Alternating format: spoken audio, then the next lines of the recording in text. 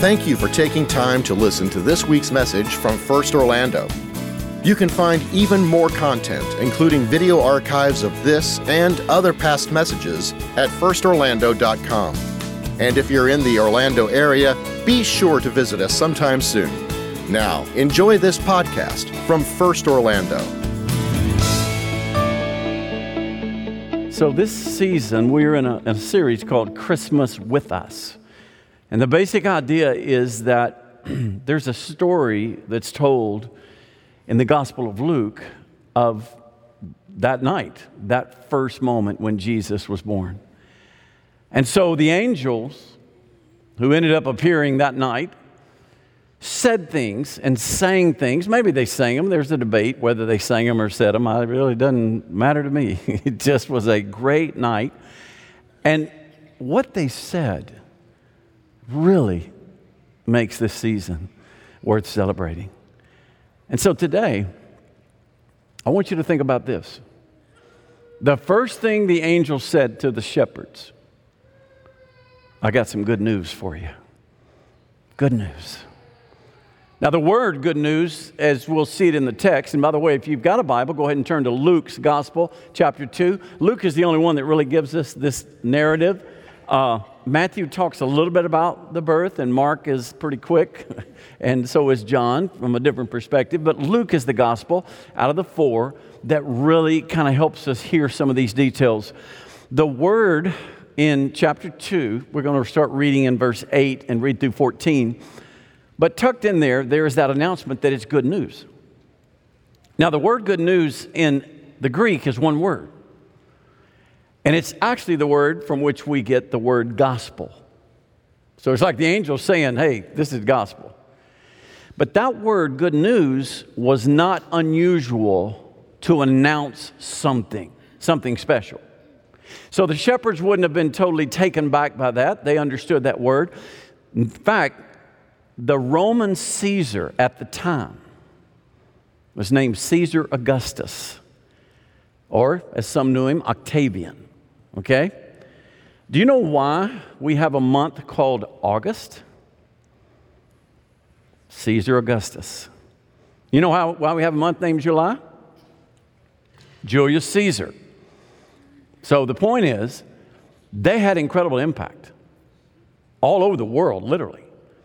When Caesar Augustus was born, many years before the birth of Christ, they announced it as good news. Same words. The only thing is, Caesar Augustus is dead. He's gone. Rome, it's still a city. It's not an empire. So you can't possibly equate the good news of Caesar's birth with the good news of Jesus' birth. In fact, Caesar used to say, I found Rome a city of clay, but when I left it, it was a city of marble. Well, I've been to Rome several times. You know what's left of that marble? Ruins. It's not the same. Not all good news is good. In fact, every once in a while we get feeds. I don't know what news feeds you follow, but you'll get these notifications on your phone, and I'll look down, and man, I'm like, oh my goodness, really? And then I'll open the article, and oh, come on. No. That's not good. In fact, I went back and found some examples of news. Now, some of these are older, much older, but it gives you a good feel for, no, not all news is necessarily news. Look at this. State population to double by 2040. Babies to blame. Really? Man, my life is complete now that I got that news. All right, how about this one? Statistics show that teen pregnancy drops off significantly after age 25. So if you're still a teenager at 25, good news. We hate math, says 4 in 10, a majority of Americans. Does that tell you anything about this country? Bridges help people cross rivers. Wow. See, not all news is news. And this is my favorite. Man arrested for everything. That's a Florida man. Happens every day in Florida, right? Man is arrested for everything. It's not always news. In fact, what's weird, they tell us that we are more likely to click on a negative news story than we are a positive. 60% more likely to click on a story that's bad or that has something negative. That's why the media developed this saying, if it bleeds, it leads. How sad is that? So I got a question for you. When somebody walks up and says, hey, I got some good news and bad news. I know Rachel does this, and I'll do it to her sometimes. I got good news and bad news. Okay, I want you to be honest. We are sitting in church, okay? You've got to be honest. Which do you prefer hearing first? Okay, just think about it. I'm going to have you raise your hand. If I give you a choice, we got some good news and bad news. Who always chooses the good news first? Raise your hand. Wow. Who always chooses the bad news first? Look at that. That's a great example. Okay, I have you in mind as I tell this story. Chick-fil-A went to the Pope and said, we're going to make a gift of $300 million to the Catholic Church. But we want you to do something. We want you to change the prayer that you say and teach Catholics to say, give us this day our daily bread. We would like for you to change it to, give us this day our daily chicken for $300 million. And to which the Pope said, of all people, you guys ought to know you can't change the word of the Lord. You guys ought to know that, Chick-fil-A. Well, Chick-fil-A had anticipated the resistance, so they said, okay, $500 million. $500 million to change it to. Give us this day our daily chicken instead of bread, okay? Just $500 million. The Pope goes, well, let me get back to you.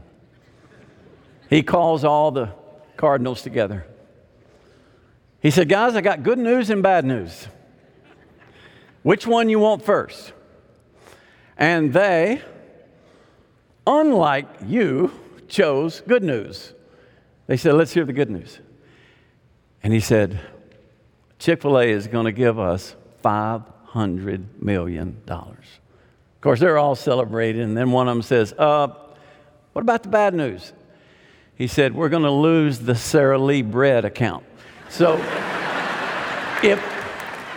when you think about news, everything around it is what makes it really more important, right? Better. I started saying more gooder. No, it's everything going on around it. So imagine those shepherds. When they heard good news, what was going on around them? A broken world. It wasn't that much different than the world you live in and the world I live in. There were people who were devastated by the poverty of the day. There were people who were broken because of relationships. I mean, it was a world that had been waiting for something good to happen. And those shepherds knew there had been promises, and there were those saying, one day God's going to deliver us. God's going to bring a Messiah. One day God's going to fix everything. So think about it. They had only seen darkness. They'd only seen the bad. And even Micah, 700 years before, a prophet named Micah that actually spoke, and his message has been carried to them through a book called Micah in the Old Testament. Let me show you what Micah said. And you, O Bethlehem, in the land of Judah, are by no means least among the rulers of Judah. For from you, now Bethlehem not a big place, it's small. From you shall come a ruler who will shepherd my people, Israel. 700 years before Jesus was born. You think those shepherds remembered this? I can tell you why they remembered it. This word. They knew what it was to be a shepherd. They knew what Israel needed was a shepherd. And after all, Bethlehem, that's where they're hanging out. So on that night, one of the greatest things ever happened is God did something for the brokenness of our world. The truth of it is, every one of us this morning are broken people. The Bible says we've all sinned and fall short of the glory of God. What does that mean? It just means we're not what He intended us to be. Why? Because there's an issue called sin that entered into this world and messed everything up. Every relationship, everything, even the environment, even creation around us has been affected and been touched. And we, like those shepherds, are hoping maybe this is the day.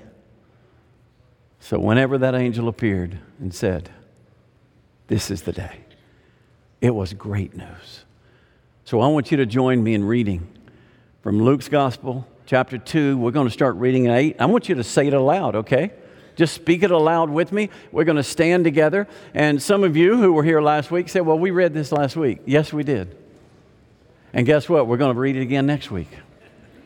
And the next week. We're going to read this all through Christmas. Why? Because I want you to remember it. I want you to tuck it in your heart. And never forget the message that those shepherds heard that first night. So Luke chapter 2, if you got a Bible or if you got a phone, you can turn on the phone or whatever you got where you can access Luke 2. Start reading with me. Verse 8. And in the same region, there were shepherds out in the field keeping watch over their flock by night. And an angel of the Lord appeared to them, and the glory of the Lord shone around them, and they were filled with great fear. And the angel said to them, "Fear not, for behold, I bring you good news of great joy that will be for all the people. For unto you is born this day in the city of David a Savior, who is Christ the Lord. And this will be a sign for you. You will find a baby wrapped in swaddling cloth and lying in a manger." And suddenly there was with the angel a multitude of the heavenly host, praising God and saying, "Glory to God in the highest, and on earth peace among those with whom He is pleased." May the Lord add His blessing to this word. You may be seated. So what's so good about it? Is it really good news? Yes, it is. Let me tell you what I think is so good about it. Number one, it's for everybody. It's for everybody. Did you hear what the angel said? We'll go back and look at it. "Fear not, behold, I bring you good news of great joy that will be," say it, "for all the people." For all the people. For the people. I've heard that somewhere around here. For all the people. You say, "Well, does that really matter?" Let me show you. This section right here. By the way, we have some good news for you. All of you are receiving $100 gift cards to Amazon just because you're sitting in the middle section. We call it the center section. Not center section. We figure you need a little help. Now, if you're sitting there and I'm saying this and I mean it, that you have a gift card coming, if you're over here, what are you thinking? You're thinking, that's not fair. What about us? That's what the planet is thinking for those who have never heard this story. Did He come for them too? Did He come from those tribes and for those nations and those people that have never heard the name? Or maybe they've heard it but have never been taught? You bet He did. There's some good news for you. It doesn't matter who you are. It doesn't matter where you spent last night. It doesn't matter who you slept with last night. It doesn't matter where you came from. It doesn't matter the color of your skin. It doesn't matter what you have or don't have. It doesn't matter how you grew up. It doesn't even matter if you believe or not. This good news is to everybody. And that's one of the great things about Christmas. It's for all of us. Rick Warren was interviewed this week, and I caught just a part of the interview. And he was talking about Christmas, and he was relating this, and he said, it's like most people believe in Christmas. They believe something really big happened, and God sent His Son, and they can give you the verses. And he's talking about Christians now. He said, but what's amazing is there are a lot of people who don't really think that it was for them. It's like a great story for everybody else, or it's hope for everyone else. But he said the day it really hits you that this is good news for you, it changes this season. Well, I just want you to know, God brought you in this room, and God brought you to this stream, and God brought you to the TV to hear one thing. There's good news for you, no matter who you are. Second reason it's good is because it's already here. You don't have to wait on it. We don't have to go out in hope. We know He is here. Look at what the angel said. And you have to see carefully. For unto you is born, say it, this day in the city of David a Savior who is Christ the Lord. In other words, these shepherds were used to waiting for, looking forward to. And man, when that angel said, nope, He's here. It's here. We have had the experience, Rachel and I, just loving on our grandkids, and it's just fun to kind of go back down that path. It's been a while since we had little ones that size. Do any of you have little ones who have trouble understanding the concept of waiting? Can I just see your hand just so I can be a little encouraged? Thank you. And do any of you, your kid's going to grow up and think Christmas is about Amazon? When we have Ring on our phone, and at the house we have Ring, obviously, and so when somebody comes to the door or, trips the cameras, whatever, it rings on your phone, literally. And everybody has that same ring. And every time they hear it ring, they think it's a package for them. It's there. And they run and they get it. And I'm going, no, that's from Bass Pro. That's not for, something. They love it. You know what's cool? Is that even though they may not understand waiting, there's some things in life you do have to wait for. But there's one you don't have to wait another day in your life. And that is for the hope you can have in Jesus Christ. He is here today. He is here today. There's no waiting. In fact, I just think sometimes we yeah, I know, but I'm not sure about it. Okay, you want a sign? The angel gave him a sign. Because the angel said, you're probably going to be standing in the field going, well, I'm not sure about that. Well, let me give you a sign and go look at it. And that's your sign. This is what the angel said. And this will be a sign for you. You will find a baby wrapped in swaddling cloth lying in a manger. I mean, how cool is that? Go see for yourself. Can I just make an appeal to anyone in this room or streaming right now? And you've never tasted to see if the Lord is really good. You've never put your faith in Him. You've never said, Jesus, I believe. You will never know until you see for yourself. It's one thing for me to tell you how great it is. It's one thing for testimonies to be shared and people to get in the baptistry and talk about how great He is. But there's no reason you have to take somebody's word for it. Come and see Jesus Christ is here and He can change your life. That's what the sign is. And you know what they did? They went to see. And they saw Him. And they knew it was for real. This news is great because it's here. And the last thing, this is good news because it's our only hope. It's our only hope. I'll be honest, and I'll show you in the text. It's our only hope. Go back to the scripture. For unto you is born this day in the city of David a what? Savior. Now let's think about that word just a minute, Savior. That word was actually used of a lot of people. Jesus wasn't the only one that was called a Savior. In fact, the Romans used to call philosophers saviors. They used to call doctors saviors. The Greeks, especially the philosophers that were saviors. That's a very common word in the vernacular of the day. I mean, there were people called saviors who were political leaders, were called saviors. But there's a difference. Even in the Old Testament, the word is used for those who won a battle, those who were leading in some way and did something great. The word Savior was used. But there is one difference. You hear us talk about, man, if we can just get this person elected. Well, that may be good because of what that person believes, and we'll always work for that. It's not a Savior. There's not a political person, political office in this country that is a Savior. Can I show you the big difference in what the angel was trying to get them to see? This might have been the same angel that had appeared to Joseph. And when he appeared to Joseph, he had this message to Joseph.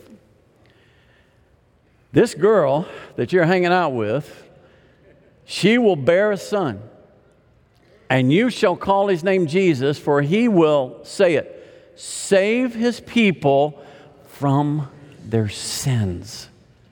Not another Savior ever mentioned is able to save from sin. There is only one. His name is Jesus. He's the only hope. Now think about it. There are great programs. There are great podcasts. There are great books. There's great political leadership. I mean, there's all kinds of things that can make a difference and be a part of God using. But I'm telling you, folks, there is only one name given among men whereby we can be forgiven of our sin. His name is Jesus Christ. He is the one and only. And let me show you how. Everything about sin started in the garden. The Garden of Eden, when sin entered through man, it messed everything up. They had to leave the garden. They couldn't come back. They realized they were naked. They had to clothe themselves. They were afraid of God. They're hiding under bushes. I mean, it changed everything. We live in a world that has been touched by that sin, and you have been touched, so have I.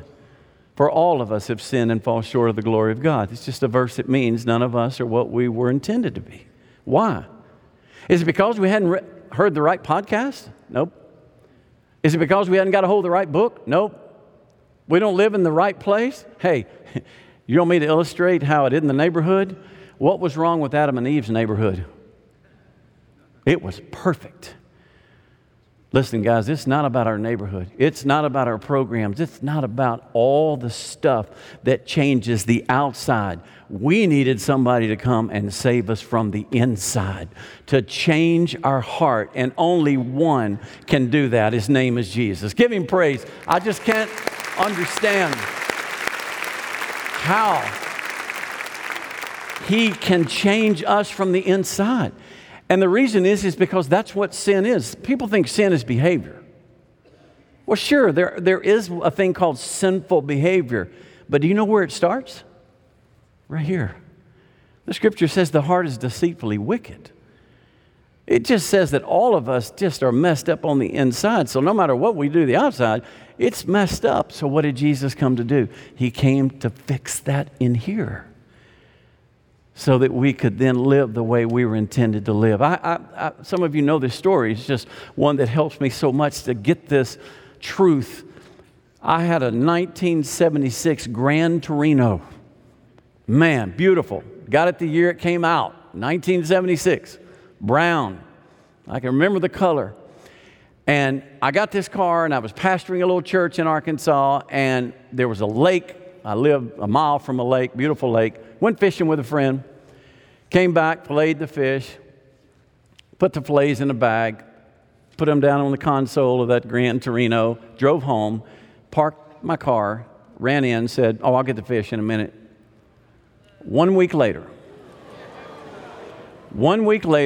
in the summer, I returned from a camp where I'd taken a bunch of our students to a camp. I looked at my car, and I could tell something was wrong with it because something was all over it. Flies were like adhered to the paint. They were all over it.